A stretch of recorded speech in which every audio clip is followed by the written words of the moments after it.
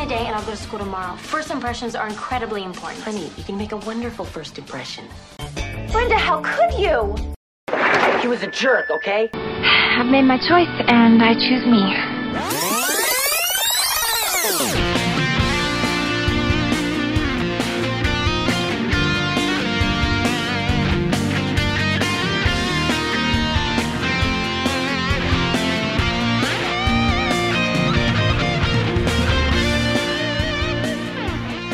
Beverly Hills 90210 aficionados. Welcome to 90210 a journey through the history of Beverly Hills 90210. I'm JT. Joining me as always is my good buddy Tim. Tim, how are you? Pretty good, JT. We got sort of a milestone here. With 50 episodes behind us, we have the last year of the high school era. Senior year for these guys, class of 93. We weren't sure if we'd get here, but we are, and things are heating up right out of the gate. We're back to another summer season at the Beach Club, and we got a lot of enjoyment out of that. I almost think of those as like a mini season onto themselves. Those first 7 or so episodes there during the summer, and it looks like going to stay true to form here in season 3. Agreed. I mean, it's always exciting to start a new season. Of course, our last episode, we wrapped up season 2. It was a big episode with the wedding and Dylan and Brenda. And of course, we're going to get a lot into that relationship in this episode tonight. But yeah, season 2 ended on May 7th, 1992. And this season premiered on July 15th, 1992. So we are, just a mere 2 weeks away from when in between these episodes. And in that gap, there's a big historical debut as well. We'll talk about that in a moment. But let's bring in our guest first. He is a return guest. We've had him on here a few times before. And as I always do, let me see if he's earned the Beverly Hills 90210 jacket. I think it's only his 4th. We have not had that elusive 5th appearance yet from anyone. But that is Mr. Shawn Kidd. Shawn, how are you? Hey, good evening, guys. Yes, number 4. And I actually take pride in this being a new season at the Beach Club, because I believe 2 episodes ago when I was on was also the Beach Club debut. So I feel like that's kind of my thing now. I'm always on for the Beach Club episodes, so I like it. It's awesome. Well, you're known for being a beach lover. So. Well, yeah, I mean, obviously, I love the water, and I'm a big beach guy, so obviously. Yeah. But I'm happy to be here. Digging those sneakers in the sand. That's you. I've kind of outgrown that now, but yeah. All right. Well, it's good to have you here as we're going to dig in to season 3. But before we get to that, Tim, a week before this, on July 8th, 1992, was a pretty big moment in this universe. You want to tell our fans what went down on that date? Yeah, that's right. This is where the 90210 universe, the spelling verse, if you will, got its first spinoff. So we got to know the character Jake Hansen, an age-inappropriate love interest for Kelly in our last 2 episodes of season 2. Well, guess what?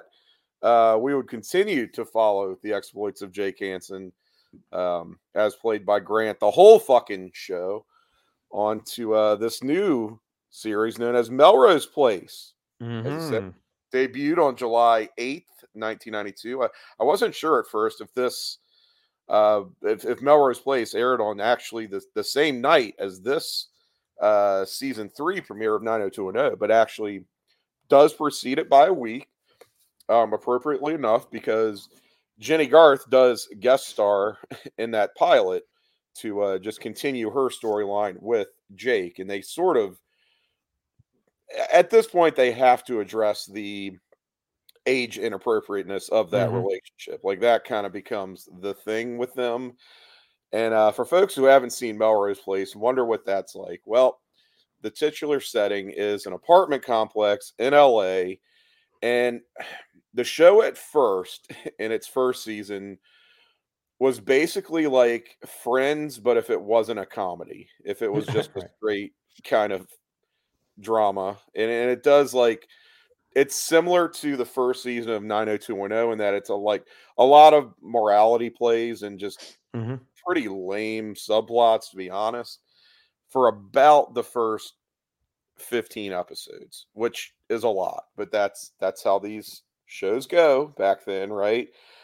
And then that second half of the season, Melrose Place, season 1, things really start heating up with the addition of some new characters, some characters and actors that folks, if they are familiar with the series, would probably be more familiar with.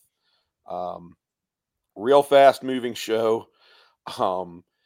It doesn't have really any degree of crossover with Beverly Hills 90210 beyond the first 2 episodes, really. Again, Jenny Garth is in that pilot.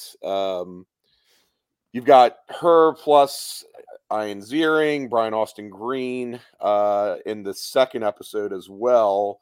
I want to say Tori Spelling was also in it. She might not have been. But yeah, and at this point, the shows will be airing back to back on the same night. Beverly Hills 90210, you'll recall, was a Thursday show, has been a Thursday show up to this point. It has now switched to Wednesday nights at 8, followed by Melrose Place at 9. So big 1-2 punch of spelling television there in this 1992 to 93 television season.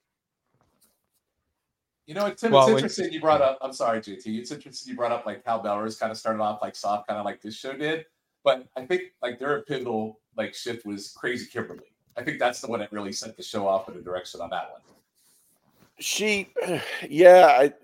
She wasn't crazy in the first season. I'll put it that way. That's what people think of as like Melrose Place proper. Because that was like the real shocker episode that like got everybody. That was the shocker episode. Yeah. But they did get a little more tawdry again, even in that first season, because they do bring in Heather Locklear, right? Oh yeah. Towards the end, we also get.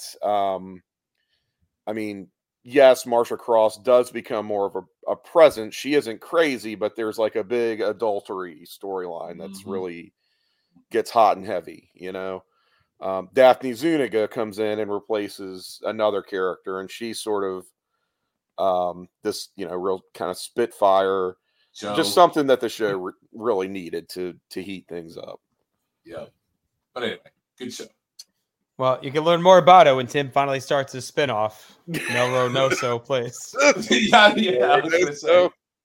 Melrose No-So. We'll see. Someday. All right, let's dive in here. Season 3, episode 1 of Beverly Hills 90210, the 51st episode overall of the show. Misery Loves Company, like we mentioned, July 15th, 1992, 16.7 million viewers. That is down about almost 5 million from the finale.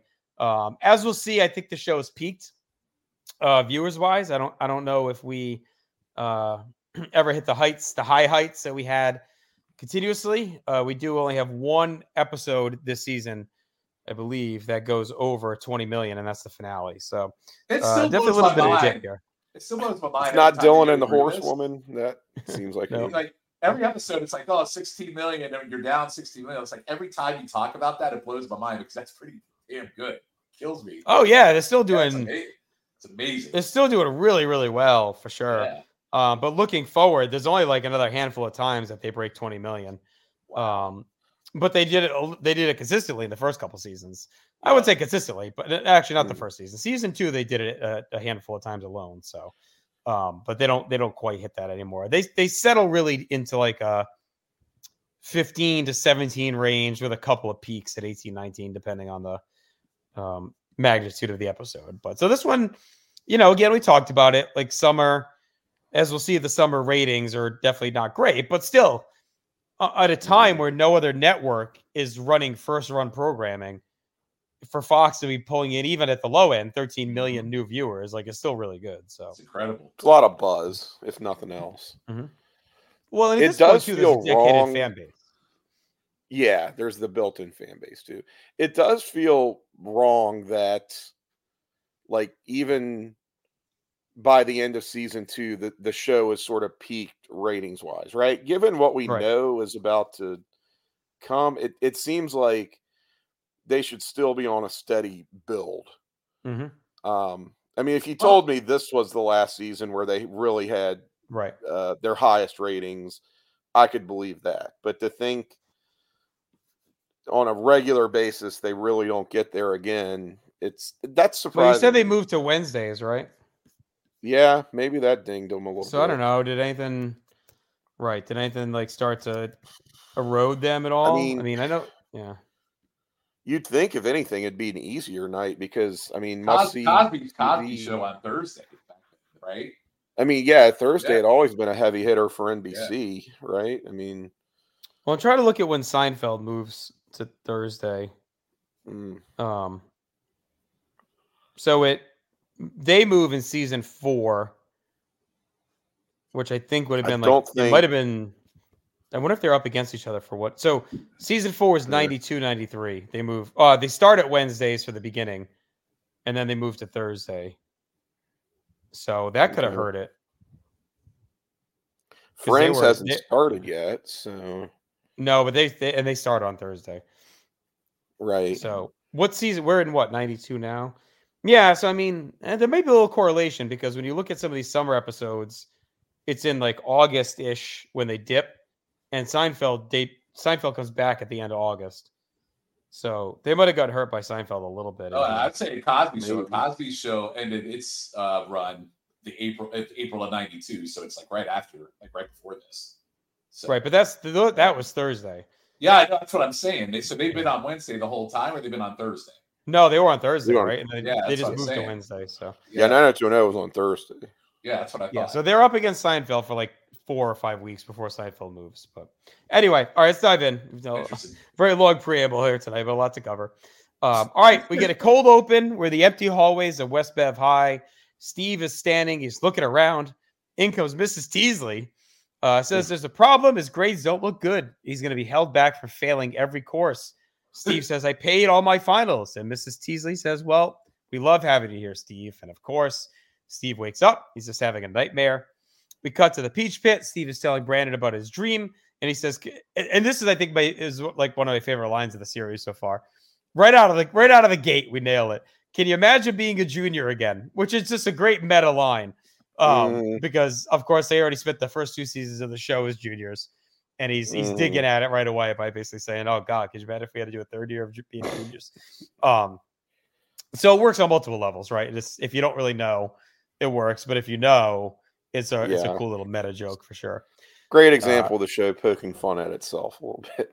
I love too that they do it within like the first five minutes of the season. It's like I was gonna say I love that they do that and you jump right into the intro. Like that was really kind of a cool kickoff to this season. I thought that was very good, very well. Yeah, we don't get a lot of cold opens at this point. We don't. I don't know if we're gonna get more of them, but we do not at this point. I don't think we had ever had any. I thought this was the first one, and I thought that was really neat. I don't remember that ever happening before.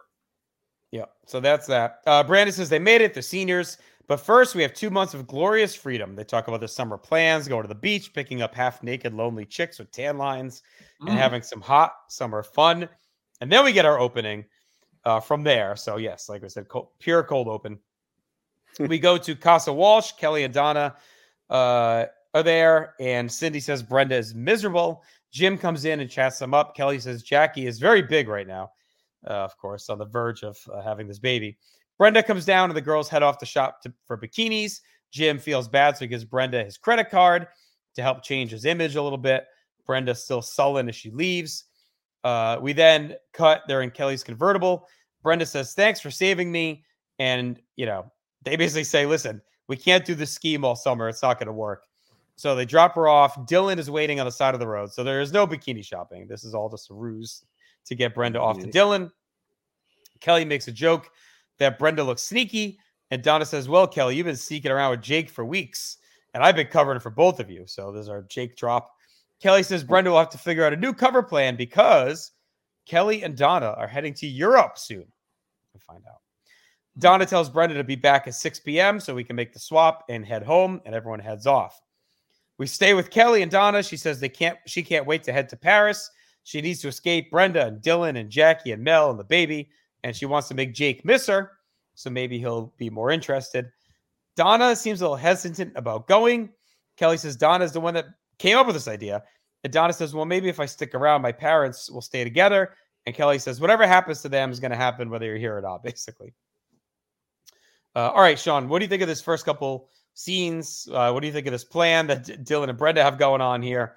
to still see each other around Jim and Cindy's back. Boy, there's a lot going on. Kelly, and what do you think of Kelly? Seems a little done with Brenda Dillon as well. Okay, so like just kind of break the wall a little bit. We were talking a little bit before we started recording. On the Brenda stuff, like I've hit that wall. This is kind of officially in my watch, 51 episodes in, where I officially have hit the wall on Brenda and how I feel about her, because she's a liar, she's deceiving, she's whiny. Even her friends are done with her, so that should kind of open it up for you a little bit. I will say there's a couple of choice like outfits in this show tonight. One of them is Cindy's flower shirt that she is wearing in this whole kitchen conversation. I'll refer to the other two later on. Jim trying to buy his daughter's love with his Amex. I mean, is there anything more 90210 than trying to buy a daughter's love with your like money? And this is where, like, again, going back to our pre-show convo about Dylan.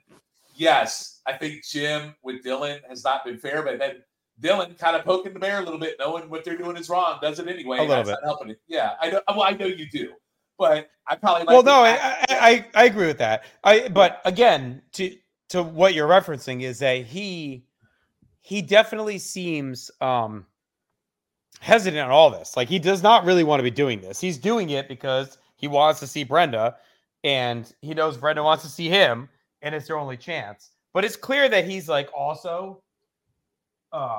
Both through his words and his facial expressions all through this episode, that he's done with this shit too. Like, he's like, 100%. I am a grown-ass man. I have my own house. Like, I don't need to live by your parents' code. And you don't need to anymore either. You're going to be 18. Like, what are we doing? And he's clearly frustrated. But what I've realized in all this is, as much as I'm like, Dylan's being kind of a dick, this is the Dylan I love. And this kind of cements Dylan for the rest of it. I love his character. But I also love the dynamic between him and Jim, as we'll talk about it, that I think both of them are just fantastic. But I'll digress. Go to Tim. Well, and before we get to Tim, like, the other thing is, too, with what that I love about this, and Tim, I think we covered this in the last episode a little bit, is just how much they are really sowing the seeds for what's going to happen over the next, like, 10 episodes or so. I'm not going to say that justifies it, but that puts you a little bit more in Dylan's shoes to understand, like, what, like, because for so long he's obsessed with Brenda, right? They're in love, they're happy, and all this other stuff. But you can see why he started to get frustrated, right? And you can see why he's starting to kind of lose steam with this whole thing. It is more because of Brenda's reliance and conformity and inability to stand up to her parents. And when she does go against them, it's done in a way that is not conducive to him being in a good place with them. Yeah, right. Because he's stuck with them one way or another financially. Well, as we're going to see later. But I don't know. I feel like that's enough of a conflict of interest that, you know, somebody picks up the phone and calls Iris and says, we gotta make some new arrangements here. But in any case, and to the point about Brenda's friends also being a little bit done with this, Kelly in particular, they've got to be looking at this relationship by now and going, hey, you know, as much as we like Dylan and we want to see you happy, we're in high school. The reality is you date, you go out, you go steady, you break up. You get back together, you break up again. But you guys, what is it with you guys that you can't seem to just move on from one another? Like, after all the shit, just be done. Just let it go. See other people.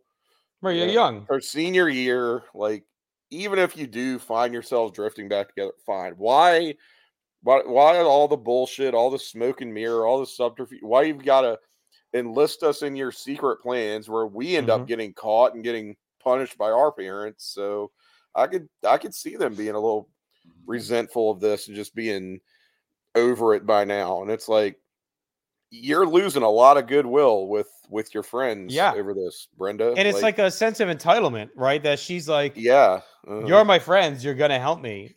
And we saw this boil over in our last episode already, where we did. They fought at the rehearsal, right? Because Kelly's basically like, there's more to life than you and fucking Dylan for all of us. Like, he may be the center of your world, but we're done with you guys being the center of our world, right? That's all Brenda talks about. That's all she wants to worry about. Now they're in the middle of all this. And And I was actually surprised that they're helping her again because, Cindy was really upset that they were in on it last time with the Mexico thing. Remember how Yeah. she said, like, oh, She they had a made me look moment of, stupid, basically. mhm. How dumb I look with Kelly and Donna working me over with the fake story. And here they are helping her again. I mean, so they are being Yep. good friends, but at the end of the day, they're like, listen, like we already embarrassed your mom. We got our own We're summer not to going to worry keep about. covering for you. Yeah. Right. Well, and JT brought up a good point about Kelly saying, well, it's not all about you because she had her own bullshit going on with Jake, right? So Yeah. it makes total sense that she'd be absolutely done because, I mean, she's got, cradle robber Jake trying to get with her. So she's got her own issues going on. But anyway. All right. So we're at the pit. Nat gives Brandon his final paycheck for the year. He said it works out because he would have had to cut Brandon's summer hours anyway. Brandon goes back. He's a little bit sad about his payoff. He shows Steve, and Steve's basically shocked at how little Brandon makes. He says it's pathetic. It's pizza money. Brandon says Steve is spoiled. He basically calls him a yuppie scum. Steve says he's privileged and he could get a job if he wanted to, but he doesn't need to. Brandon roasts him, basically says, oh, yeah, sure, just keep living off of mommy. And he bets his paycheck that Steve cannot get and keep a job for 1 week. We cut to the front of the Peach Pit. Steve is asking Nat for a job. Nat's laughing. He's like, what's going on? Why are you fucking with me? And Steve says he's serious. He's going to apply. Nat says, look, it's only part-time, right? Because I can't afford a full-time for the summer because everyone's not here. So Brandon's giving up his full-time. We just need someone to take half of that. And Steve says he can start a week from Monday. And Nat says, nope. How about tonight? We go to the beach where Brenda and Dylan are having a picnic. Dylan says he's going to go see Jim tomorrow. He wants to get a new trustee for his money. Brenda says this plan is working great. Why we're going to rock the boat. But Dylan doesn't agree. Basically, this plan is dog shit. And when your friends are in Europe, what are we going to do? Like, who's going to drive you to see me and all this other shit? Brenda says she'll come up with something. But Dylan says his name can't even be mentioned and Jim should not have control over his money and his life. Brenda says she thought it was special that Jim looked out for him as part of the family. But Dylan says he made it clear that Dylan will never be part of the family. Brenda says she wishes they were going to Paris. And Dylan says he went to Europe every summer, first class when he was a kid. Brenda says, yeah, we used to just go to Lake Minnetonka. Dylan says he would take Brenda to Europe if he could. And they kiss on the beach. Brandon arrives at the beach club. He goes to greet our old friend, Henry Thomas. He's back for another year. He's reporting for duty. Henry's watching Young and the Restless, of course. They take a walk by the water, and they say, let's go chat before business picks up. Henry says they're lucky guys. They get to spend their summers at the beach, but things will be different this year. Brandon says they heard they can have a real summer camp. And Henry says Brandon doesn't know much about him or his life, but he used to work at the Crenshaw YMCA as a program director and come here for the summer. Last year at age 40, he decided to take a shot and go for it. And him and his brother-in-law took out mortgages on their houses, took a loan, and opened a sporting goods store.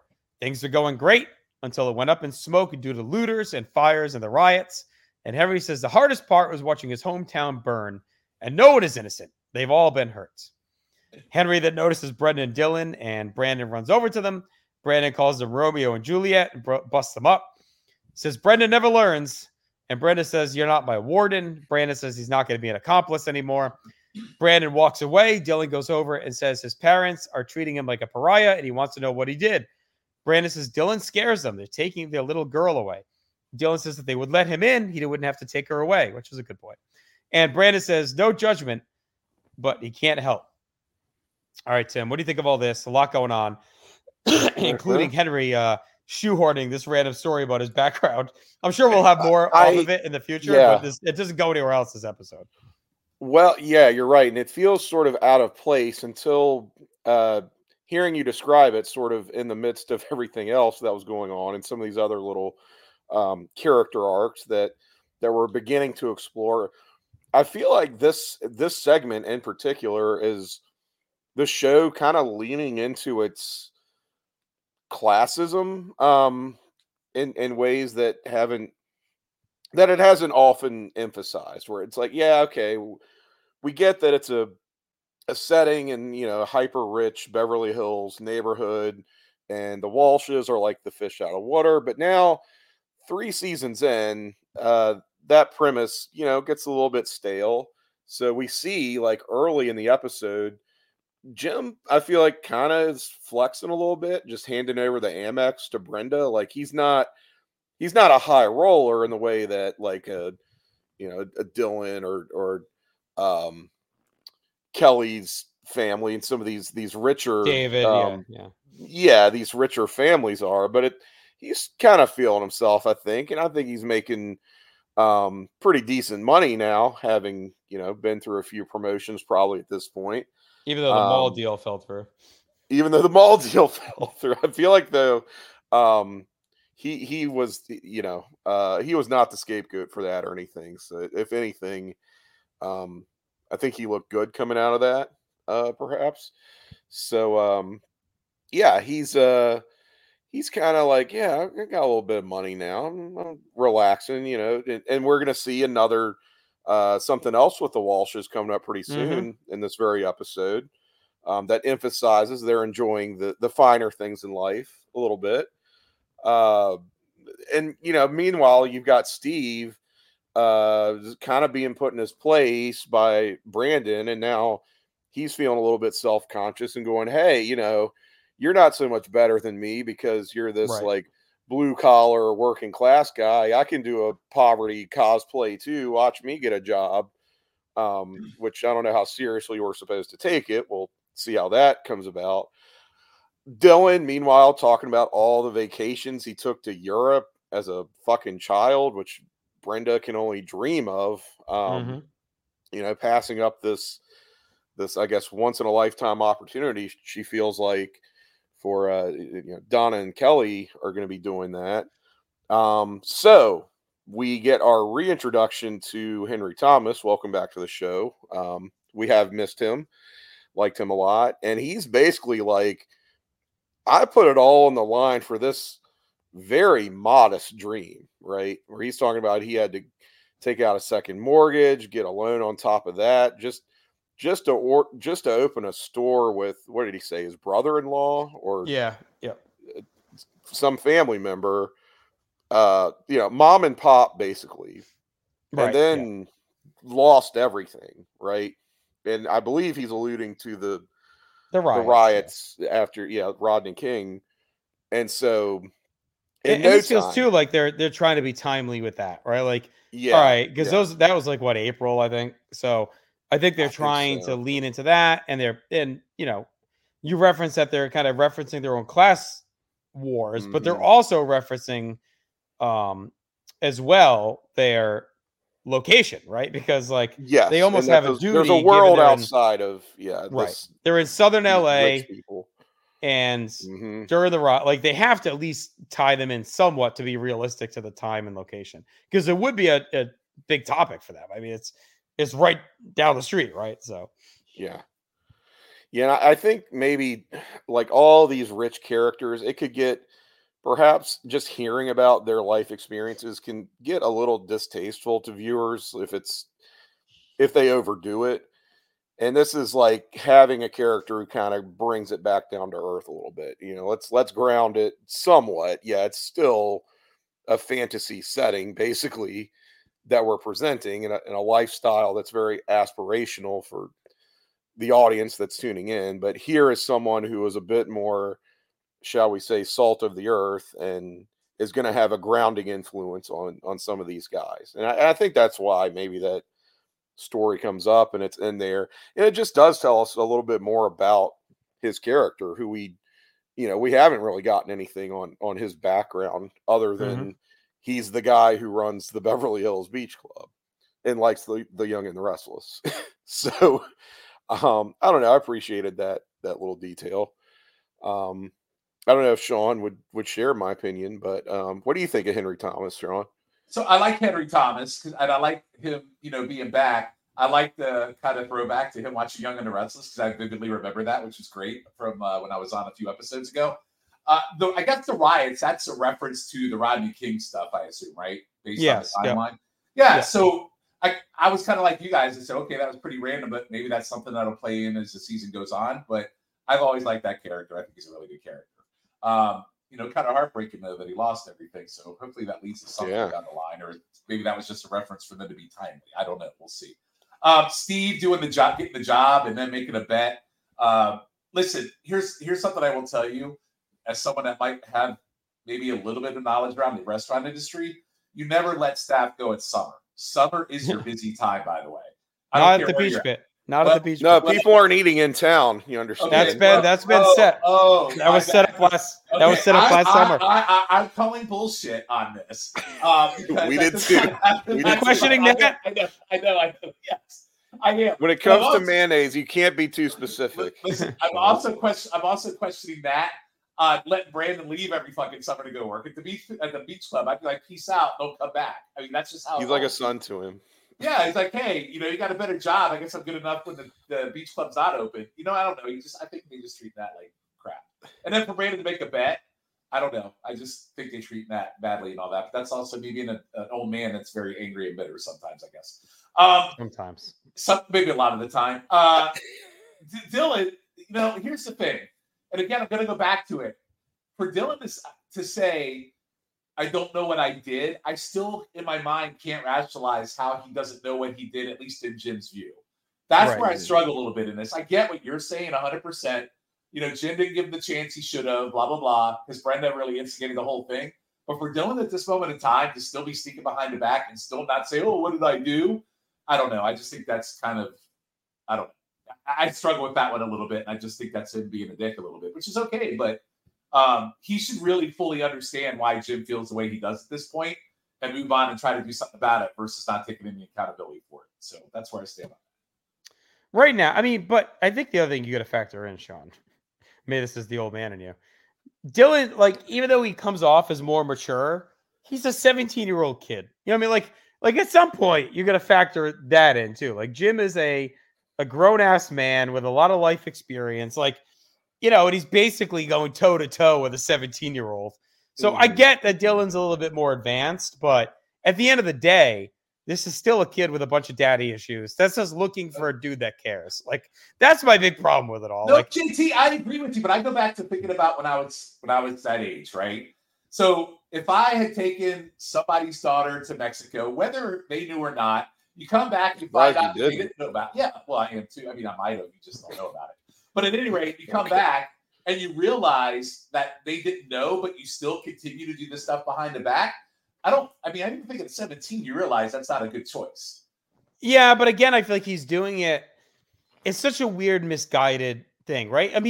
Like anyone with a girlfriend that he's really into, he's just trying to make her happy, right? So at the end of the day, he knows this is what Brenda wants. She's the one really, at this point, he's either going to have to tell her we're not going to see each other, which he basically does soon, or something's got to change. So this isn't like it's his scheme. He's going with it, but he is clearly uncomfortable with it this entire time. All right. Well, again, we'll agree to disagree a little bit, but we'll see how it plays out the rest of I think if he was spearheading the idea, pushing her to do this, I'd agree with you. But she's driving the car on this. And she has been since she made the call to go to Mexico and not tell him that her parents didn't know. To me, she is the crux of all of their issues. Is her not just accepting her punishment. One of two things. Not accepting the Mexico punishment and not going and just, short-term pain for long-term gain, right? That's one. That's kind of for me. Or do what Dylan said and just fucking stand up to him directly and say, I'm going. And then at least they know where she was, that she went, that they're not sneaking behind her back. Then at that point, it becomes a defiance, but at least she's being out in front with it. So I think her not taking one of those paths and taking the worst choice really set them up to be destroyed. Well, to your point, hence why everybody's about done with her bullshit. So that makes a lot of sense. Yeah. Exactly. I also, as far as Jim, and it feels a little bit irrational for him to be going toe to toe with, again, this 17-year-old.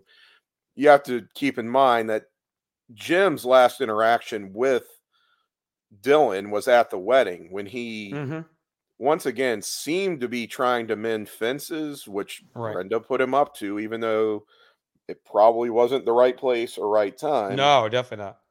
He was going to extend the olive branch, and Dylan basically all but slapped him in the face, right? And started really acting in an aggressive manner. And then got drunk, threw his glass up against the well, house. yeah, speeds off in the middle of the reception. Yeah. Right. Drunk, possibly not drunk, we don't know. But left Jim standing there like, what the hell just happened? And if anything, he's probably thinking, all right, we know this guy has a substance abuse problem, right? That for the most part, he's kept in check. But I don't know what happened tonight. He might have slipped. I'm not sure. But he's also got, this checkered past, at least in Jim's eyes, right? Because he's always sort of viewed Dylan through like the lens of his father's a convict, even though that shouldn't be a reflection on Dylan. It Right. sort of is for Jim.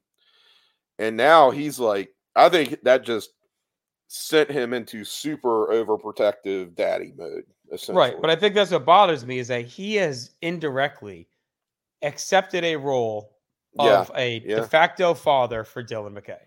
And he has. He's and maybe he was nudged by Cindy, And maybe regrets he's it nudged now. by Brenda and Brandon, but he has taken that responsibility on, and he is now making a choice to basically do. And for all the shit talking he does about Dylan's dad, he is no better than him in this moment. He is doing the same fucking thing to this kid. He is. He's basically shutting him out at a time where he is completely alone. He knows he's alone. He knows this is likely to maybe cause him to, slip up and drink. Like, again, it's fine if you don't really care, but he has taken on a role where this kid who has no true father figure has obviously fallen in love with the idea of being in a normal family because he said it multiple times before, and now you're kicking him out. So it's like, instead of treating him like your own kid and maybe punishing him, but doing it in a way that's not going to drive him out, and do it in a more of a caring way, right? Bring him in the home, bring him in and say, okay, you guys are in trouble. I'm not going to ban you, but from now on, if you're going to see each other, it's going to be in our living room, and you're going to watch a movie and have dinner until we figure things. Like that to me could have been a way to go about it, right? Like watch them more versus shutting them out after you've already taken on a role of I think interest. It boils down to, listen, Brenda's his actual kid, right? So if you see her getting out of control, what's different? Dylan's there. That's what I'm trying to say. I think you make a lot of great points about how he's doing, how he's treating Dylan. But I think ultimately it goes back to Dylan is not his son, and she is. And by the way, the other thing we talked about pre-pod is he also almost got her pregnant. So you got to think about all these things going on in his head about a father and what he's the right thing to do in his mind is. I don't disagree with how you say about how he's treating them, but I also think in my mind, I'd be thinking about all this other stuff that's happening too. That's all I'm saying. No, I don't disagree. Yeah, and in terms of the responsibility that he's taken on for Dylan, directly or not, I think in Jim's mind, he has an answer for that. It's not the right answer, as we're going to see later in the episode, but I think he's squared that because it's like, okay, no, I'm still going to continue in this fiduciary capacity, basically, and that's going to be my way of looking out for Dylan, even though that's not what Dylan needs and that's how Jim is portraying. Truly going to benefit him. I think that's how Jim has squared it in his mind of here's how I'm fulfilling that responsibility that I took on. Yeah, but he's not like portraying it that way. No, but I think in his head, I mean, look, this is a character, but if we're trying to rationalize all this, I think he can, you know what I mean? I think that he's the type of person who would be like, well, yeah, I do have this responsibility, and this is how I'm going to make sure I'm not shirking that, even though it's not the right answer and it's not going to work. He's convinced himself of it. Yeah, I just think he's not understanding the impact he's had on this kid's life, and he could have made a choice to continue to save him, even though yes, he's made mistakes, but at the end of the day, they basically stepped up when Iris left and whatever else. They stepped up to take this kid in, and now he's turning his back on him. And it's, of course, a 17-year-old kid who's already been rejected once by another dad is going to sour on the whole thing, right? When you're getting rejected again. He's told himself he's still doing the right thing, but he's not by Dylan.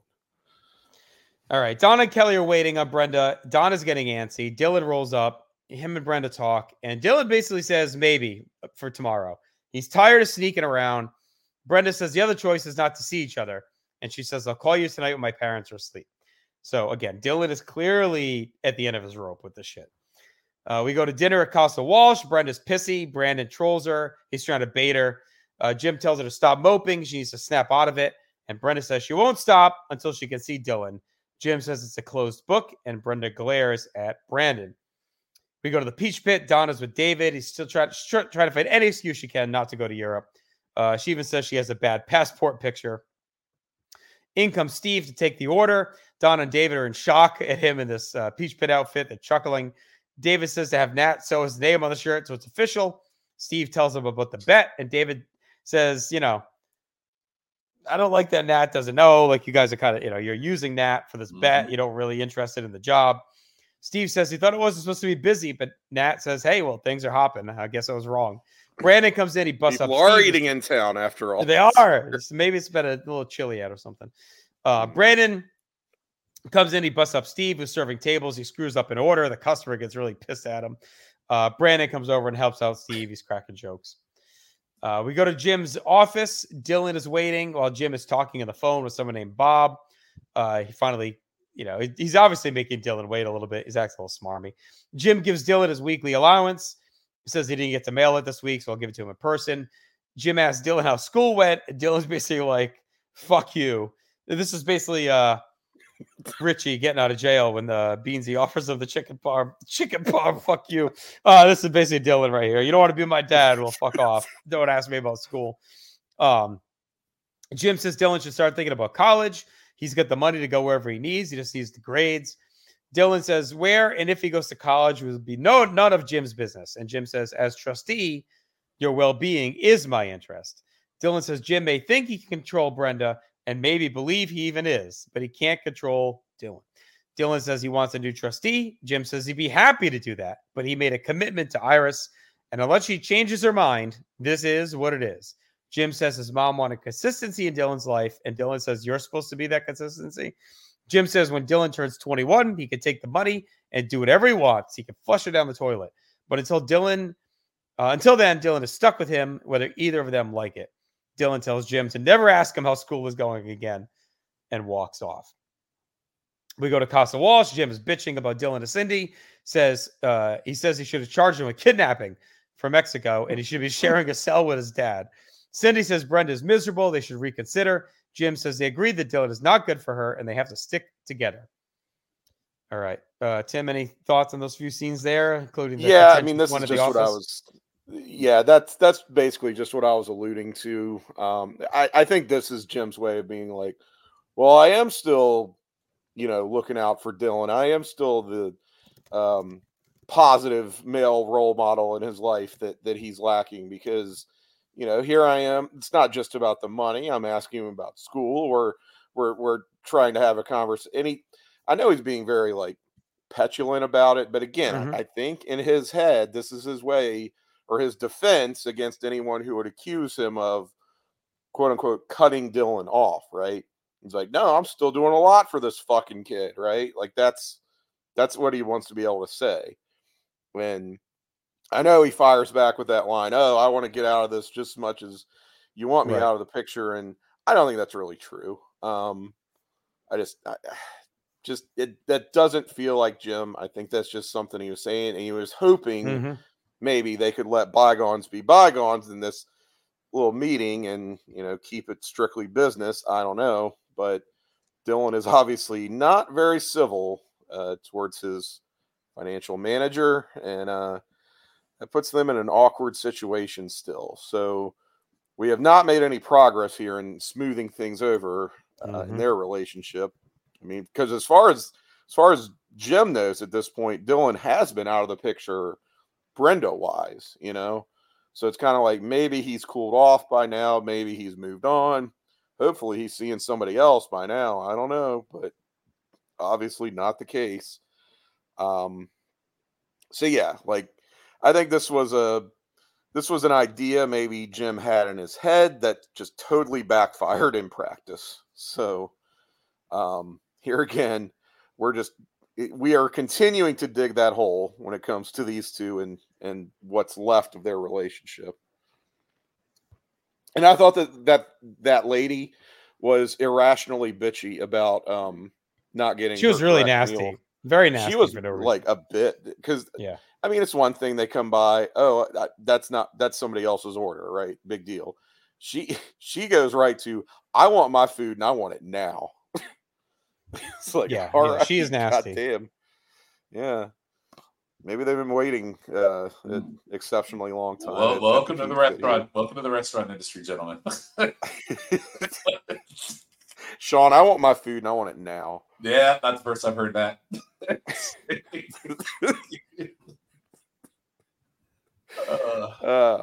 That's all I've got. All right, so on my end, there's a lot here. So I really like Brandon when they were at the table, kind of needling Brenda. I thought that was really good because that's what brothers do. Amazing. And he's also aggravated because she's used him now a couple times too, and he's another one that's now complicit in this bullshit from Mexico, and now this, just like Kelly and Donna. Yeah, he keeps getting dragged in, you know, and you know, you got the Dylan piece of it too for him, right? It's like one of his best friends, and he's basically being baited and used by both of them. Yep, and here's the second fashion statement of the night. Donna, so we talked about Cindy's flower shirt earlier. Donna is now wearing a flower dress, and I just don't know what's going on with some of these fashion choices tonight. There's one more tonight that really takes me out. I do enjoy David giving Steve shit for working at the pit, and also shitting on them for not treating that right, because I brought that up earlier. Jim, like you can't come up with a better line than "school go well." Like you knew that was going to like instantaneously. That was almost like poking a bear, and he's really trying to keep it business only. And I love that Dylan basically says, "Fuck yourself." The heat between these two is amazing. And then there's one more comment. I don't know if you said it or not that Jim made when he was in bed with Cindy. You brought up that we should have had him brought up on kidnapping charges, and he made a comment about he should be going to jail with his dad. And that right scared there, to sell his dad. Yeah, that was just like savage. And at this point, here's where my narrative shifts a little bit on Jim's being a real dick at this point. So I've gone back to.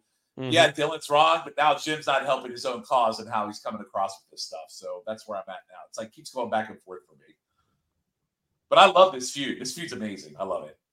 Yeah, it was a low blow for a kid. I mean, again, like Tim said, Dylan in no way should be paying for the crimes of his dad. Like nothing to do with any of that. I mean, this is just a kid. Had no idea, nothing. So like to joke that he should be in jail with his dad is like super low blow. And Cindy basically calls him out on it. It's a bad look. All right, we go to the beach club. We get a montage. All the guests coming and going, using the facilities. Brandon visits with Henry, who asks if he sees anything he likes, meaning any of the ladies, I guess. Brandon calls out the ladies he is into. Henry says they're not going to have time to sightsee at opening day, so get it in now. Andrea comes in. She's in uniform. And we find out, of course, that she's the head counselor at the kiddie camp. Brandon is shook. Andrea, of course, clueless, says, hey, we can hang out all summer, and heads off. Brandon wants to know why Henry didn't warn him and says it's going to be a West Beverly reunion all summer. Henry says Andrea gave Brandon his reference, and because of that, he couldn't turn her down and says, what's the problem? And Brandon says, Andrea has always liked me, and now I'm going to be stuck here spending my summer in guilt when I have to talk to other girls. And Henry's basically like, good, now you can focus on your fucking job then. So we all win. Brenda's in bed reading. Jim comes in and says he has a surprise that's going to cheer her up. And Cindy's packing the car. Brenda says she has plans with Kelly. She cannot change those plans. Can they wait till tomorrow? And Jim sadly relents and walks off. Jim tells Cindy that Brenda won't be coming and didn't even care what the surprise was. Cindy says she's drifting off on an emotional iceberg. Jim says she's just being stubborn. And if she remains miserable, Jim will give in, but he is not going to. Jim says they need to forget about Brenda, forget about everything else. Let's go have some fun. And Cindy says Brandon is going to get a kick out of this surprise. So we go to the beach club. Henry has Brandon deliver champagne to a new couple in Cabana 33. Brandon arrives, and of course, it is Jim and Cindy, the new owners. They're all laughs, but Brandon is not thrilled. He then goes to bitch to Henry. He says, Mom, my mommy and daddy are here on top of Andrea. Any more great surprises for me? Henry says, no, go help Mrs. Goldberg in the parking lot. Brandon heads out. Mrs. Goldberg's with her sons, Jason, Jeffrey, and Justin. As he's helping her, he does notice Dylan's car in the parking lot, and he runs off. Brandon asks Kelly if she saw Brenda or Dylan. She says she invited them as guests, but Brandon smartens her up, says the Walshes are here, and now they sprint off looking for Brenda. Cindy is scoping out the view. She's scanning the beach, and much like Bobby Heenan finding Miss Elizabeth at WrestleMania 7, the wrestling fans, happens to spot Brenda and Dylan making out in the shower from a distance, and she is rattled. Jim is swaggering around. He loves this cabana. And Cindy says, let's get out of the sun. Let's go check out paddle tennis. And Jim says, no, I want to hang alone on the deck. Let's enjoy the view. And of course, now he spots Brenda and Dylan, and he is pissed. Jim then says, you tried to keep this from me from seeing this. And I guess the surprise is on us, Shawn. So before we get to Brandon locating Brenda and filling her in, what are your thoughts up until this point? This is so poor Brandon. I mean, first you have this girl that has basically stalked you and wanted to go out with you, and now your parents are at the same place you work. This is my third fashion choice. Jim's shirt is the shirt of many colors, and it's all plaid. Yeah, this shirt is absolutely something. I mean, it is your typical, I guess, country club dad kind of feel for the '90s. So I guess it makes sense, but it is one ugly shirt. What are the odds of out of all the people on the beach, you're going to see your daughter basically having almost sex under the shower on the beach? Like, what are the odds? Like, there's hundreds of people on this beach, and you just immediately get them. So, but again, I love the story narrative of it. I love that Cindy's trying to get that Jim to see it, and then Jim sees it, and now she's just as bad as the rest of them are for lying to him. You tried to keep this from me. Yeah, you tried to keep it from me, right? But I would say one thing, and that is, like, as a parent, and again, this is where I know I go back and forth on it. If you tell your daughter not to see a boy ever again, but she's constantly leaving the house, leaving whatever. Right. Yeah. Smarten up there a little bit, Jim. I mean, anyway, so that's all I got to say about that. But a lot going on here, and it's about to freaking blow up. So, yes, it is. I will say that Brandon, despite claiming he would not cover for Brenda and her antics anymore, he didn't want to be caught in the middle, and be playing this go-between. He does actually try to give her a heads up. I mean, he's not able to in time, but he does go out of his way to do that, trying to be the good brother. But he's not having a real good day on top of all this. No, he is. Yeah. Andrea, I mean, the will they, won't they, apparently we're back on with them non-couple of the series who will not ever go out with him, but will totally judge him up and down for whatever girl he is dating. He's not wrong about that. So, yeah, that's a real drag. And now mommy and daddy are there. And you know what? If nothing else, this episode is selling me on the Beverly Hills cabana life. I want to join the beach club. I want one of those cabanas. It doesn't have to be ground floor because, to Jim's point, you do get a nice view of the ocean. I want to be served champagne by Henry Thomas and, just be wined and dined at this beach club. And by your underage son, by the way. You want champagne served by your underage son, giving you alcohol. Oh, is that, well, okay. We got another Jake Kelly situation going. So yeah, and this was inevitably going to blow up. I do think it's a bit of a coincidence for Brenda and Dylan to get caught right away, but this is the show now embracing its, I shouldn't say now, but fully embracing the soapiness of it all, the soapy teen drama. Where and these I things, love it. I do too. Don't get me wrong. These are the things that just have to happen in order to propel the plot and the drama along, and I am all for it. I'm really glad she got busted right away and so blatantly. I mean, again, practically having sex under the shower while your parents look on. That's a visual for this series that it's gonna stand out in my mind. So yeah. I'm a little forced. I don't know if I can even come up with a way they could have done it that was less forced. I don't know. I guess right. No, there's really not. I mean, there's no way around that for sure. I mean, I guess the thing is it's the beach club in theory is probably not that big. The beach is big. But the section of the cabanas and the showers and like the bar, like that's probably all within like striking distance. So it's probably not that crazy. It's probably not like, I don't think it's like a massive slice of the beach. This part. And is there a pool? Have we seen? Is there like a pool nearby that they would, in addition to the beach, that maybe they're sort of cloistered around? I mean, that's where you're getting like. Or at least like the volleyball, they do like that volleyball area. So, it's all kind of condensed. Well, to JT's point, it's probably more coincidence that her parents decided to join the club. That's probably more the story in that than it is being up on the beach. Well, again, I think to Tim's point about Jim, it seems like maybe they're doing better financially and they want to be, have a good summer. And a little bit is probably some guilt, right? They're probably thinking, all right, well, we've been hard asses, but if we do this, maybe Brenda will come to the beach and be happier, right? They're delusional, right? They're thinking this could save her, and then Brandon will laugh like think it's funny that they're there, but they're completely in denial. Well, and he works there, and if they're ordering a lot of services, they can like over tip him, and just the way that anytime somebody in the service industry, like I've had friends who.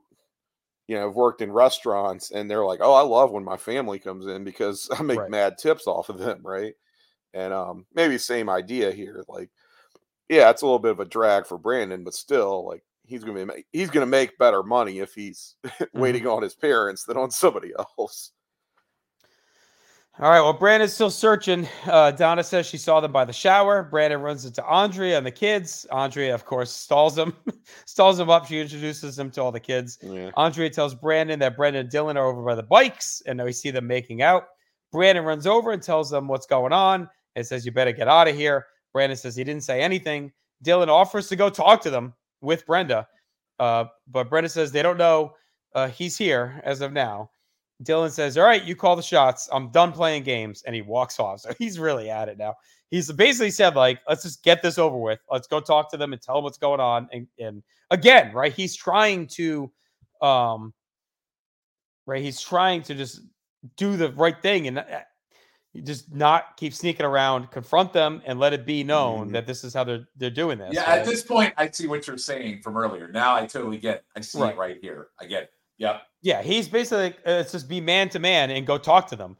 And she's the one that keeps wanting to hide, right? Because she's afraid that she knows it's not going to go well. We tried the face-to-face thing, but he just keeps saying, well, we can no longer keep doing this. We're going to get caught. And look at now. Yeah, here we are. He's like, it's not about making things better at this point. It's just we can't be deceitful because it's going to backfire. We just have no leg to stand on. Yeah. Yeah. It's just, we're going to be in the wrong regardless if we're the ones who are not being upfront about this. At least if it's all out in the open, judge us if you will, but there are no secrets being kept from anybody. So Brenda asked Brandon if they saw her. Brandon says she better have a good story and that he wouldn't be sneaking around or getting caught. But Brenda says if it was him, the tune would be different. Brandon says good luck, and she heads off to the cabana. Of course, Brenda doing a terrible acting job. She's all smiles. Hey, I can't believe you're here. What are the odds? Cindy basically says, stop fucking lying. Jim mocks her, saying Kelly had plans. You got plans with Kelly or whatever. Jim says, whenever he sees them together, why does Dylan have his hands all over you? Which is true. She's been feeding this misery routine and lying and sneaking around for months now. Jim says, I didn't raise you to be a liar. And Brenda starts to cry. Cindy says she's always been sympathetic for Dylan and for her, but this is deceitful and disregard. Jim says Dylan didn't have the guts to come up here, but Brenda says no, he wanted to, but I wouldn't let him. Jim says he's going home and demands to Cindy, who's sitting stoic. This is the angriest we've ever really seen Jim. He goes, I said let's go to Cindy. Yes. So that got a little scary. Brenda wants to talk, but Jim says no more talking. He starts berating her. Brenda storms off. Jim follows her down, and now they're on like the main boardwalk here, and people are watching them. And Brenda says Jim has been wrong for a long time about her and Dylan, but he is right. They should not sneak around anymore, and she shouldn't have lied, and she's not going to anymore. She's in love with Dylan. He's the most important thing in the world to her, and she's going to see him whenever she wants. Jim says if you walk away right now, Things will never be the same with us. And Brenda storms off. We go to the Peach Pit. Steve is doing a terrible job, of course, pouring water, spilling everywhere. They're recapping to him what happened, saying everyone heard Mr. Walsh. Andrea says Brenda wanted to get caught. It was obvious. Brandon shows up. He smiles and cracking more jokes on Steve. Steve says the bet is his, and he trolls Brandon about Andrea Zuckerman. I love how he always says this so decisively. Andrea Zuckerman. And his parents will now be over his shoulder at the beach club all summer. Brandon joins the crew, says he's afraid to go home. He hasn't seen Brenda. Andre asks Brandon what time he gets to work, and maybe he could give her a lift. And Steve says, hey, while you're at it, you could drive her home as well. And Brandon's basically, don't you have to work? And Steve says he's on break. A guy named Jay Thurman, who, of course, portrayed by Peter Krause of Parenthood and 6 Feet Under. 6 Feet Under and other shows up. So that was a cool little cameo. Steve says the Blaze hasn't been the same since Jay left West Bev. Andre says Jay was the editor, and he's at Northwestern now, working for CNN in the election unit as an intern. And he goes to all the big conventions. Kelly invites him to sit down, but him and Andrea go to see Batman Returns. Everyone tries to figure out what's going on. And Brandon, as usual, always wants rid of Andrea until she seems to be moving on from him. And then he gets jealous. So we see that a little bit. We go to Casa Walsh. Brenda's closet is cleaned out. The suitcases are gone. Jim says at least they know where she is. Cindy wants to call, but Jim says, I'm going over. Brenda shows up at Dylan. She has her stuff. She says, I can't live with them anymore. And we're not going to sneak around. If they don't approve her life, they don't have to watch her live it. And Dylan brings her in. All right, Tim. Lots going on here. Big confrontation at the cabana. Brenda's headed to Dylan's. Andrea's dating Jay Thurman. What's going on? Shit. Okay. So, this blow up between Jim and Brenda is amazing. I think it's kind of the most intense acting we've probably seen from James Eckhouse so far in the series. I don't know. Go back and forth between this and some of the stuff we saw in our season finale and season 2. Tim, I would probably call it Emmy-worthy. He's actually, this is like intense stuff. I mean, he's tapping into something there, right? Yeah. Like this is he's going places that have not often been asked of this character, let's say. So this is, I mean, intense enough that it attracts an audience around them, which I thought was pretty funny watching this man scream at his teenage daughter on the beach. So yeah, that's things are getting real heavy there. Brenda, I mean, taking the step of basically moving out now that this is all out in the open. She's like, all right, fine. I'm going to fly the coop now. You said things are never going to be the same between us. I guess that's the bed you're going to have to lie in that you've made here.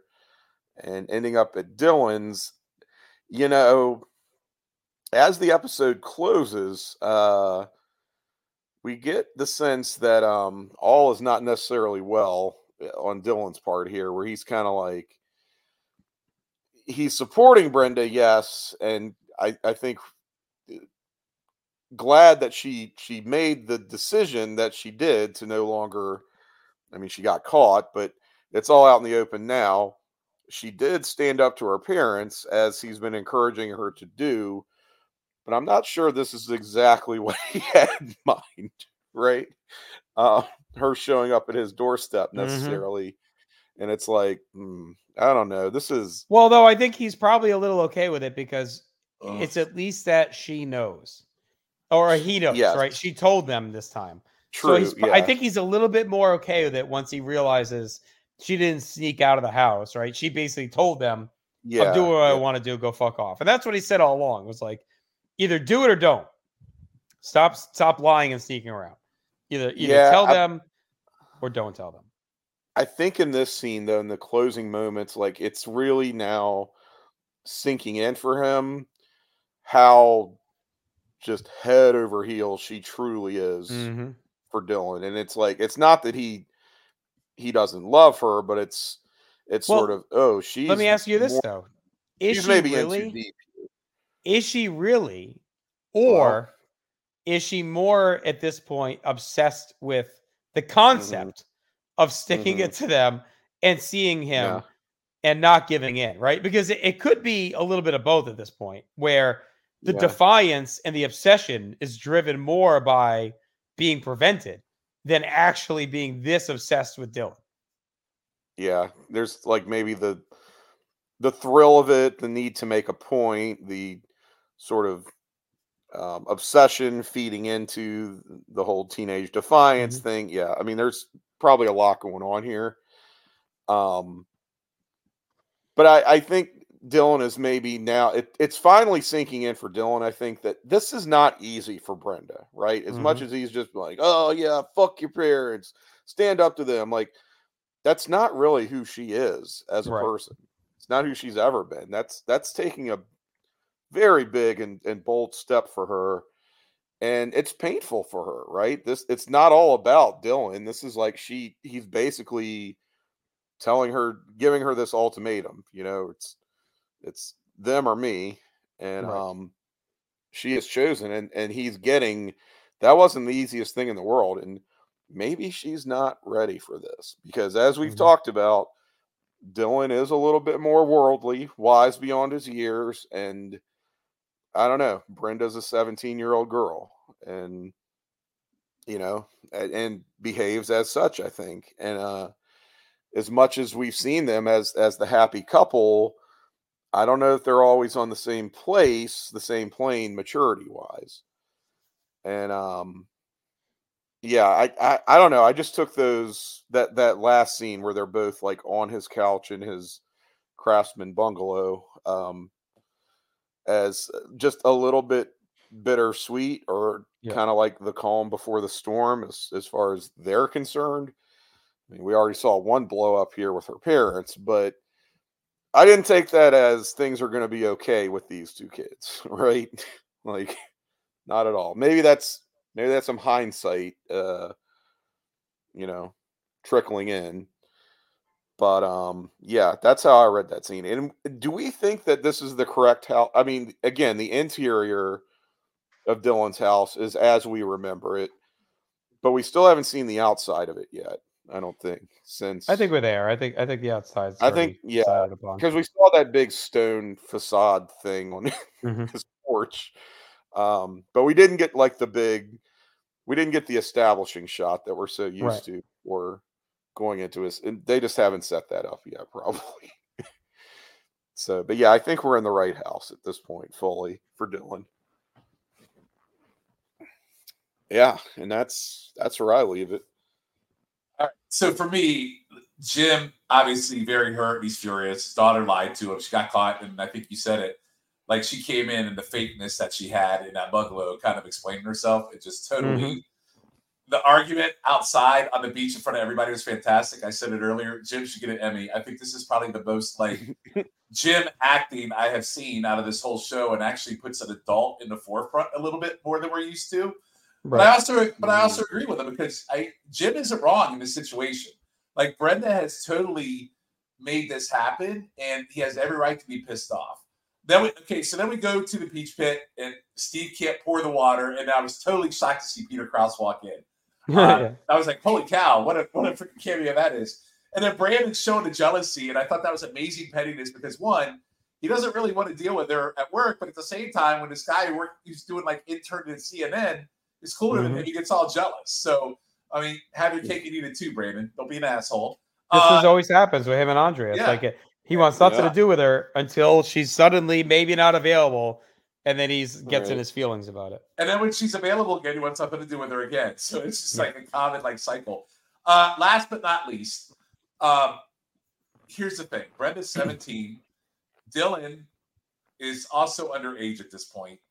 I would be, if I were Jim, I would be full on calling the cops, and my daughter would be coming out of that damn house, because for me, this is crossing the line. And I know that might sound extreme, but if my daughter is going to move out and go stay with this guy and stay in his house and she's underage, I'll be damned if I'm letting that happen. Cops will be at his door. And that's just me being old man Shawn, maybe, because this is just not okay. This is a line that has absolutely been crossed to me. And I just don't get why they would allow that to happen. I just don't see it.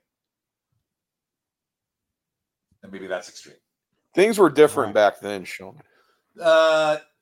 Okay. I mean, I'm not going to give any personal No, I anything, agree. but It's pretty fucked up. I It's mean, pretty fucked up. This is like right around the time I graduated, so I've been struggling with this one a little bit. Yeah. But, yeah. All right. Well, I mean, you also think of, all right, 2 17-year-olds today, just the concept of living together. One wouldn't own their house. I guess one wouldn't right, One wouldn't have a house. I mean, right. Yeah, exactly. And I wouldn't drive a Porsche. Hey, I'm 17. Here's my house. What are we doing? I love this show so much. It's so great. All right. We're at the Peach Pit. Brandon's still trolling Steve. He's cleaning tables, getting refills. Nat's all over him. Wants to help with some eggs. Nat grabs Brandon. He wants to talk alone. He says he can't deal with Steve anymore. It's not working. Brandon's like trying not to break out smiling. He tells Nat, just tell him the truth. And Nat says he can't figure out why does Steve even want this job. He's like he has something to prove. And Brandon says, well, maybe he deserves another chance then. Nat says he's trying, but they hear a huge crash in the back, which is obviously the eggs. Nat scurries back and says to be more careful, and Brandon makes a joke about an omelets. So you can tell Brandon softens a little bit. His buddy, he's trying to win this bet. He's trying to bust up his buddy, but he then realizes as Nat says that all right, well, this really maybe does mean a lot for Steve trying to prove a point. Maybe I should give him a break here. Dylan's asking Brenda what she told her parents. She said she just left without talking. Jim shows up and Brenda says she doesn't want to see him and not to make her go back. Jim demands Dylan let him in the house. Brenda goes into the bedroom and Dylan opens the door. Jim says it's too bad and Brenda has to come out. Dylan says he can't do that. Brenda comes out. She says she's not leaving. He demands that she come home. Brenda says not until you accept that Dylan is in my life. Jim says they can talk at home. Brenda smartly does not take that offer. She says, no, not good enough. Jim says he won't leave without Brenda. And Dylan says, look, that's between you. This is my house, and I have to ask you to leave. Jim storms in the house. He demands Brenda come out. Nothing happens. And Dylan says, what are you going to do? Drag her out kicking and screaming? And I think that wakes Jim up a little bit. It's a good line. He kind of snaps out of his funk and says, whatever this has come to, Dylan, it has not come to that. And he leaves. So I liked that line by Dylan. I think it kind of, got Jim out of the trance. We go to the Peach Pit. Steve leaves the back room. He's out of his uniform. He's sad. Brandon trolls him. Steve pays him on the bet and says Brandon won, but don't rub it in. Brandon takes the cash and laughs. Steve says he's not cut out for this stuff. And Brandon says, Steve, you may be a lousy waiter, but you're a damn good customer. And tomorrow at the beach club, I'll be waiting on you, and the world will be as it should. And they walk off laughing about things returning to order. We're at the Taylor home. David goes into Kelly's room to talk about dropping Donna off. They saw her parents banging in the living room, and the divorce is off. So that gets tidily ended there. I thought there was a little bit of a sweeping under the rug. Yeah, a little bit of a lame out. I guess they realized they didn't need like a divorce angle going on right now. So I don't know. That was a little weak. Kelly says Donna's out of excuses, and David says, yep, she's going to go to Paris, and he'll miss both of them while they're gone. Jackie comes in. She says her water broke. David says we can't get a plumber at this time. Mel is stuck in traffic. Kelly takes control to get things moving. We go to Casa Wall. Shindy's in tears. Doesn't want to lose Brenda. Jim says they'll figure it out. Brandon comes in and says, hey, what's going on? Where's Bren? They smarten her up as to what happened. Brandon says, what's the plan? And Jim says, do you have any ideas? And Brandon says, well, look, I didn't want to get involved, but you need to look at this very differently. Your problems with Dylan don't have much to do with Dylan. And Jim and Cindy seem to be shook. And Brandon says, what I've basically been saying is that, Jim and Cindy should be looking at Dylan as part of the solution to this and use it that way versus causing more of a rift. And their problems really with Brenda and her behavior. We go to Dylan's house. Brenda's spaced out. Dylan talks to her, says she can't sleep with Dylan tonight because she'll lie there and just picture her parents. She can't escape them. Dylan says he can sleep on the couch and not to worry about it. They say, I love you. Brenda heads to bed, but Dylan clearly is still kind of done with this. I don't think he really wants her there under the circumstance. And now she's basically like, I can't even lay in bed with you because also I think I was my parents. So he's like, she's clearly not doing any favors for their relationship with all of this behavior, even though she thinks she's saving it. So they're in trouble. Maybe Jim and Cindy are going to have a different perspective after talking to Brandon and Shawn, but we'll see. So any thoughts on the last handful of seats here in this episode? No, I would just say, okay, so they tidy up the story of the episode or the side story with Brandon and Steve. So they kind of let that go. You already brought up how they swept under the rug the divorce story. Get that out of the way real quick. I'd still go back to if my daughter were in that house, and then, I did like how Dylan said it to him. I was like, hey, what are you going to do? And then he said, no, we're not coming to that yet. So that was cool. Ultimately, what I've discovered in this show tonight is parents are stupid, and you're going to listen to your teenage son tell you because you need to get his advice to figure out what to do. And Brandon made total sense of what he said. And JT, you actually made a believer out of me too. So maybe I'm that older parent that's an idiot too. It's not that they're an idiot. They're just blind, right? They're blind. Well, I guess. Yeah. But to your point, like even when Brandon said it, your problem's not with Dylan. And then you go back and you think about the whole thing that's happened over the last 2 episodes of this show. It's 100% Brenda. And I love how to spin it as, hey, we should probably use Dylan as the solution, not the problem. I think that was kind of a nice little way to kind of tidy that up a little bit. So, right. But I just think it's funny that Brandon's like the voice of God. That just cracks me up. But always. Stuff. Yeah, always. But they're definitely missing an opportunity to use Dylan to rein Brenda in. Like I said, you can see each other, but put parameters, right? Be a little bit more tight. But by driving them apart, you're just making it worse. Yeah, right? It makes total sense in that when you think through what you just said, it makes total 100% sense. Yeah, well, and I think I've kind of said my piece on the Dylan and Brenda situation, but it's almost like in Brenda's mind, she thinks she's dating like this bad boy, right? Like, he's the rebel, and that's why it's making all these waves in my family because my dad just doesn't get it, and he thinks like I'm dating this real asshole, and it's like, and that's just not who Dylan is, and never has been on this show. Even though I think that's also maybe his perception from people who haven't really watched the show on a regular basis that he was the bad boy, and it's like, no, I mean, he's like a pretty sensitive loving guy who is in a lot of ways cut from a different cloth as the other characters, but he's not really the James Dean rebel without a cause that people sort of think of him as, I feel like. And maybe that's in some way the idea of what Brenda is attracted to. And maybe that's, bleeding over into how Jim perceives him as well. But realistically, that he needs to take Dylan on his own terms, right? And look at this as Brenda is kind of spiraling right now, and that's not doing anyone in this family any good, nor is it doing Dylan any good right now. And Brandon makes a good point here as his parents solicit their teenage son for advice what to do and how to handle this situation. Good stuff here. Just good character moments all around. And as this arc just continues to play out, the Steve part-time job deal at the Peach Pit, I don't know. It's nice, I guess, that Steve takes it all in stride. Like, he's not very good at this job, clearly, but, he's not getting down on himself. He's not all, I just couldn't hack it, Brent, he's, disappointed when it seems like Nat is going to let him go, but I don't know. I guess Nat is going to take this one on the chin for Steve's sake because he seems to really need it. We'll see where that goes. Donna going to Paris after all, which you would think would be a little bit, I don't know, would cause a little conflict in her relationship with David, but he seems very on board and encouraging. Well, we'll put a pin in that one as well for the time being. This trip is going to cause a lot of problems.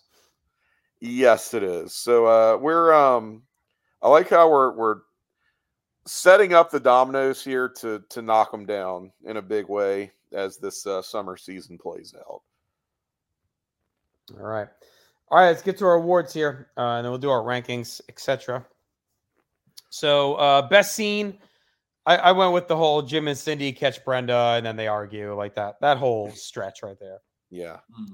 I mean, that was good. I really liked the Jim and Dylan thing with the whole school conversation and that. Yeah, that was good too. That was really good too. But yeah.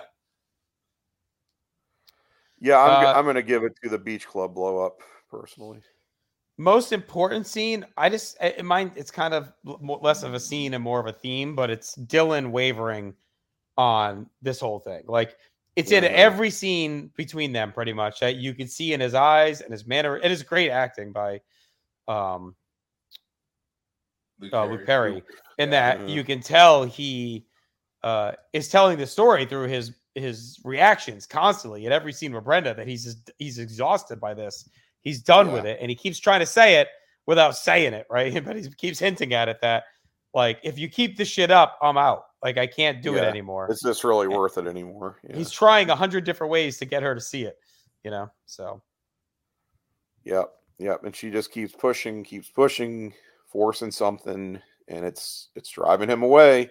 Yeah, I think that the scene of the two of them after kind of the dust has settled, Jim has left, and they're just like on the couch, and she's like, going to bed, and he's this there by himself, and there's nothing worse than being lonely when you're with someone, right? So it's kind of seems like what he's feeling right now. They are not really on the same page, being under the same roof, not what he wanted. And that's pretty important, I think, for the future of this show. Yeah, and Luke Perry, to your point, the body language tells, and his facials say more than any words he says. He's really good in this episode for sure. I agree. All right, most 90s look. I know you mentioned a few, Shawn, but I went with Andrea's Beach Club. The hat, the hat, and the uniform. Like it was so 90s, like the shorts, the high shorts, the hat with the bill pointed up. I gotta go with Jim's outfit at the club with the whole platinum colors. I gotta go with that shirt for sure for me. I'm gonna agree and say Jim also, just because I don't think he wins that award very often, but that was a very loud shirt that he had at the beach. Yes. All right, most 90s moment. I went with going to see Batman Returns. That felt very nice. No doubt about it. 100%. 100%. I was gonna say that as a reference to the riots, but I'm gonna go with Batman for sure. Yeah, Batman. Yeah. Best lesson learned. I went with read the room, Brenda. Just read the room. Like, look at how everyone is reacting to what you're doing. She is completely blinded, like full blinders on. She's not understanding Jim's point of view. She's not listening to Brandon's warnings of advice. She's not realizing how aggravated Kelly and Donna are. And most of all, she is not reading the signs that Dylan is throwing directly in her face constantly, that he is like at the end of his rope with all this bullshit. And she needs to stop with the stupid decisions. Because she's a self-centered bitch. My runner-up would be lesson learned would be Brandon at the end, basically telling her parents, hey, this is your problem, not Dylan. That was a good. Right. I learned a lesson in that, so that was probably hit home for me, to be honest. It's a great line. It was a great line. Yeah. I will. My one question is that he says, I was trying not to get involved, but like, I feel like we're past that point, Brandon. If you have this wisdom, let's throw it out sooner. But I guess maybe in his defense, Jim didn't seem open to it till now. So he's just trying to save face and look good. That's what he's doing. That's what he does. All right. Best hookup, even though it's a lot of tumultuousness, I still went with Dylan and Brenda in the shower. 1,000%. Yeah. The makeout in the shower is absolutely iconic. Amazing. While your parents look on.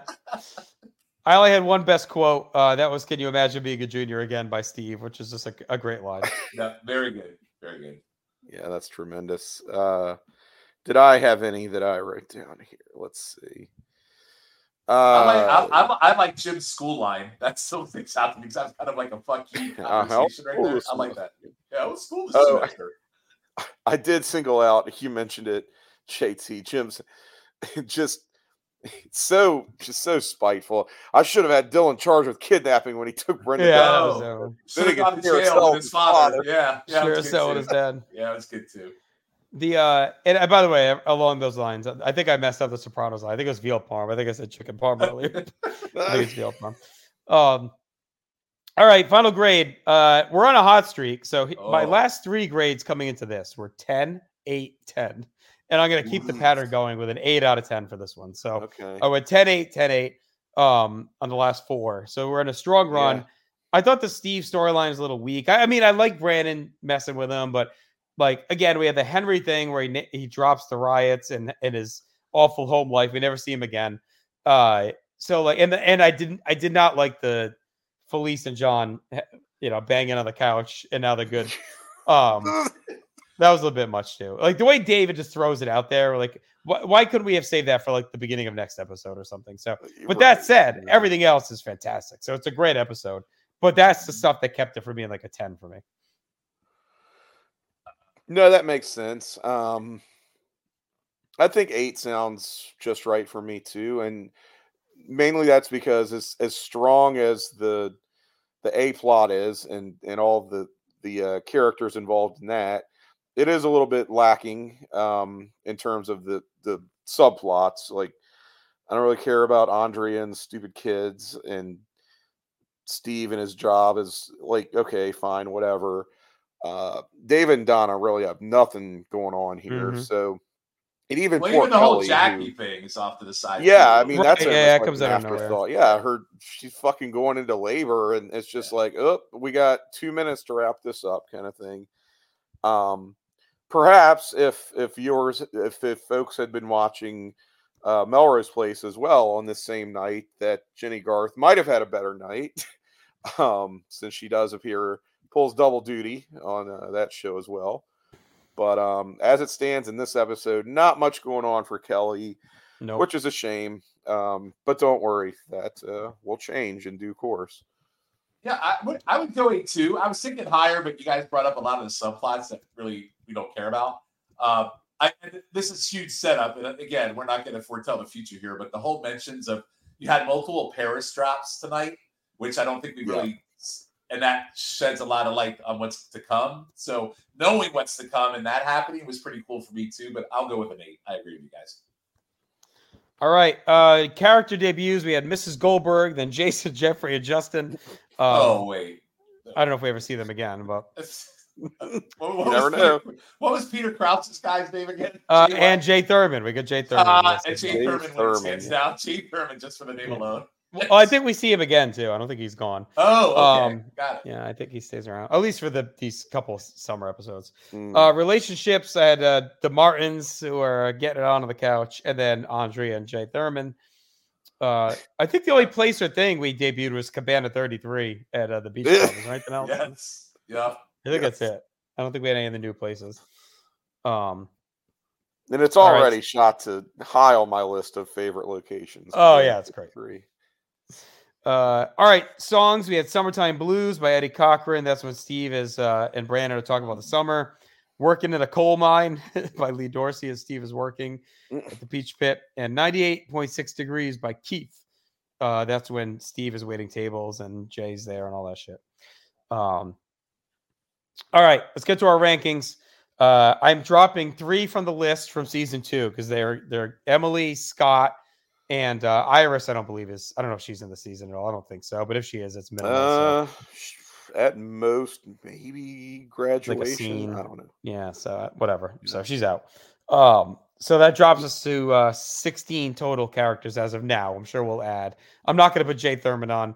I'm not going to put Jake on. So we'll see if anyone else of substance pops up. Yeah, no, there's no reason to include Jake Hansen. He's I not think we have on at least. And I think we have one teacher that's going to be a regular, but we'll add him when we get there. Yes, for sure. All right, so I had Mrs. Teasley. Mel and Felice were not in the episode, so they're at the bottom. Mrs. Teasley, I gave 3 points. Jackie, then Nat. So those are the bottom 3.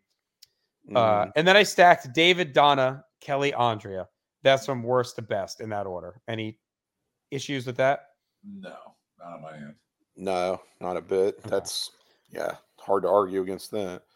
All right, so My number one is Jim. You guys good with that? Oh, 1,000%. Okay. Yeah. Yeah. And then I had Dylan next. Yes. Sure. Agreed. Yep. Okay. And now the debate to me is Brenda versus Cindy. Well, okay, so this episode made me hate Brenda probably for the rest of the I forgot Henry too. I forgot Henry real quick. And Henry Thomas. Would you have him above Nat? Henry, would you like it better than Nat? Yes, I would have him above Nat. Yeah. All right. Listen, I would probably put Brenda at number 3 just for the simple fact that the last 2 episodes of this show have made me hate her, and I will hate her for the continuous run that she is on at this point. She's my number 3. Yeah, she is a very, very, very strong presence here. I mean, she's driving everything. Shannon Doherty's putting in some great acting as well. Is it acting? Not this. It's real life. Real life Shannon Doherty. From what this is real life Shannon. Shando. Yes. So were you the author behind the Shannon Doherty or Brenda Walsh Must Die newsletter from? I mean, she's got a good trend. If you watch every show she's on, it all ends the same. But that's just it's just who she is. Yeah. Well. But no, I like her. I like her. Don't get me wrong, but I think there's a theme with her that we'll see through the rest of this show. That's all. As far as our character. Well, I'm trying to keep an open mind about characters and episodes that I've only kind of seen one time around. And I understand, and I could be totally proven wrong. I'm just going based on prior views of the show a long time ago. Right. But I could be totally wrong. All that is to say, I like her for number 3. Mm-hmm. Okay. All right. So then I'd go Cindy, Brandon, Steve to fill those last spots. Are you good with that? Or would you I don't know. I would probably have Brandon above Cindy. I would, just because of that final scene where he basically just told him to get their shit together and think differently. That stood out for me big time. Because he kind of bundled it all up for me. Yeah. Would you have Cindy above Steve? Yes. Yes. Because she's a player in the main storyline. Right. And she was really good in that scene at the cabana. Mm-hmm. All right, Tim, you want to tell us where you can find anything to do with 90210 No So? Yeah, anything to do with 90210 No So. Well, in addition to this feed, which I hope you're all subscribed to, you can find us on your preferred podcatcher app, whatever you happen to be listening to podcasts on. Plus, press that subscribe button so you'll continue getting episodes of this show. Leave us a review as well. That certainly helps our numbers.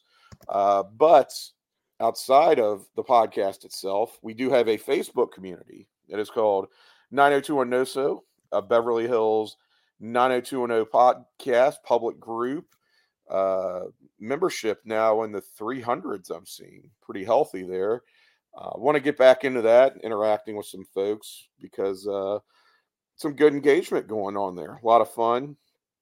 I'm looking at a picture right now that was posted as of this recording from earlier in January of a very elderly looking Jason Priestley. I hate to say, but anyway, look, it's not the 90s anymore. These people do age. For the most part, they're fairly well preserved. Not everyone photographs that well. If you're not a Facebook person, we also have an Instagram account. It is 9021 No So Podcast, all one word. It's our Instagram account. Check us out there.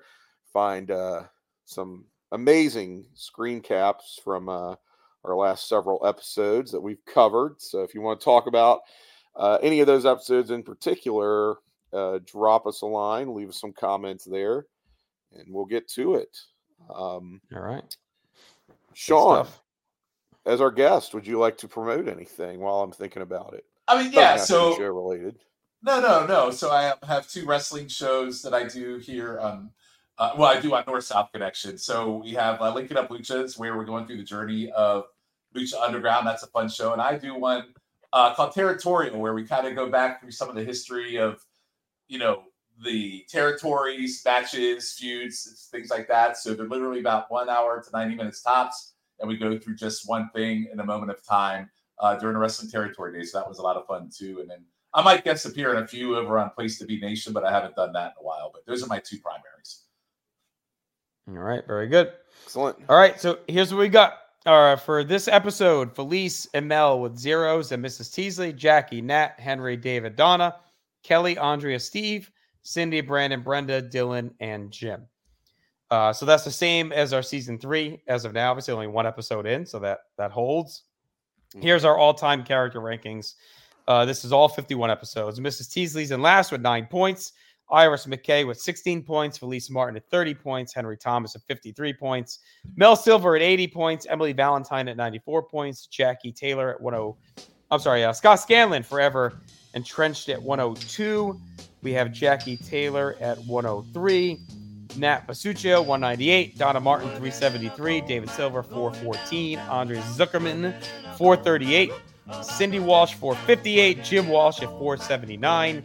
Kelly Taylor at 498. Right on the heels of Steve Sanders at 502. Dylan McKay at 542. And then Brenda Walsh continues to gain on Brandon.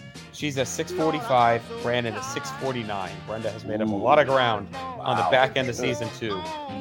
Brandon was really running away with this one for a while. So there's your full all-time rankings. We'll continue to track as we move through season 3. We'll be back in 3 weeks with episode 2. Look forward to that. Be sure to spread the word. If you know someone that loves 90210, be sure to get this out in front of them and share the love. Leave us some comments, some likes. It all goes a long way with us keeping this going and continuing to get the love from all of you. So we appreciate it. Little dim sum. We'll talk to you in a few weeks. Take care. Working in a coal mine, about to slip down. Working in a coal mine, going down, down, down. Working in a coal mine, about to slip down. Lord, I'm so tired. How long can this go on? Dada working in a coal mine, going down, down, down. Working in a coal mine, about to slip down. Working in a coal mine, going down, down, down. Working in a coal mine, about to slip down. 5 o'clock in the morning, I'm already up and gone. Lord, I'm so tired. How long can this go on? Dada working in a coal mine, going down, down, down. Working in a coal mine, about to slip down. Working in a coal mine, going down, down, down. Working in a coal mine, about to slip down. 'Cause I make a little money, hauling coal by the ton. But when Saturday rolls around, I'm too tired for having fun. Too tired for having, I'm just working in a coal mine, going down, down, down. Working in a coal mine, about to slip down. Working in a coal mine, going down, down, down. Working in a coal mine, about to slip down.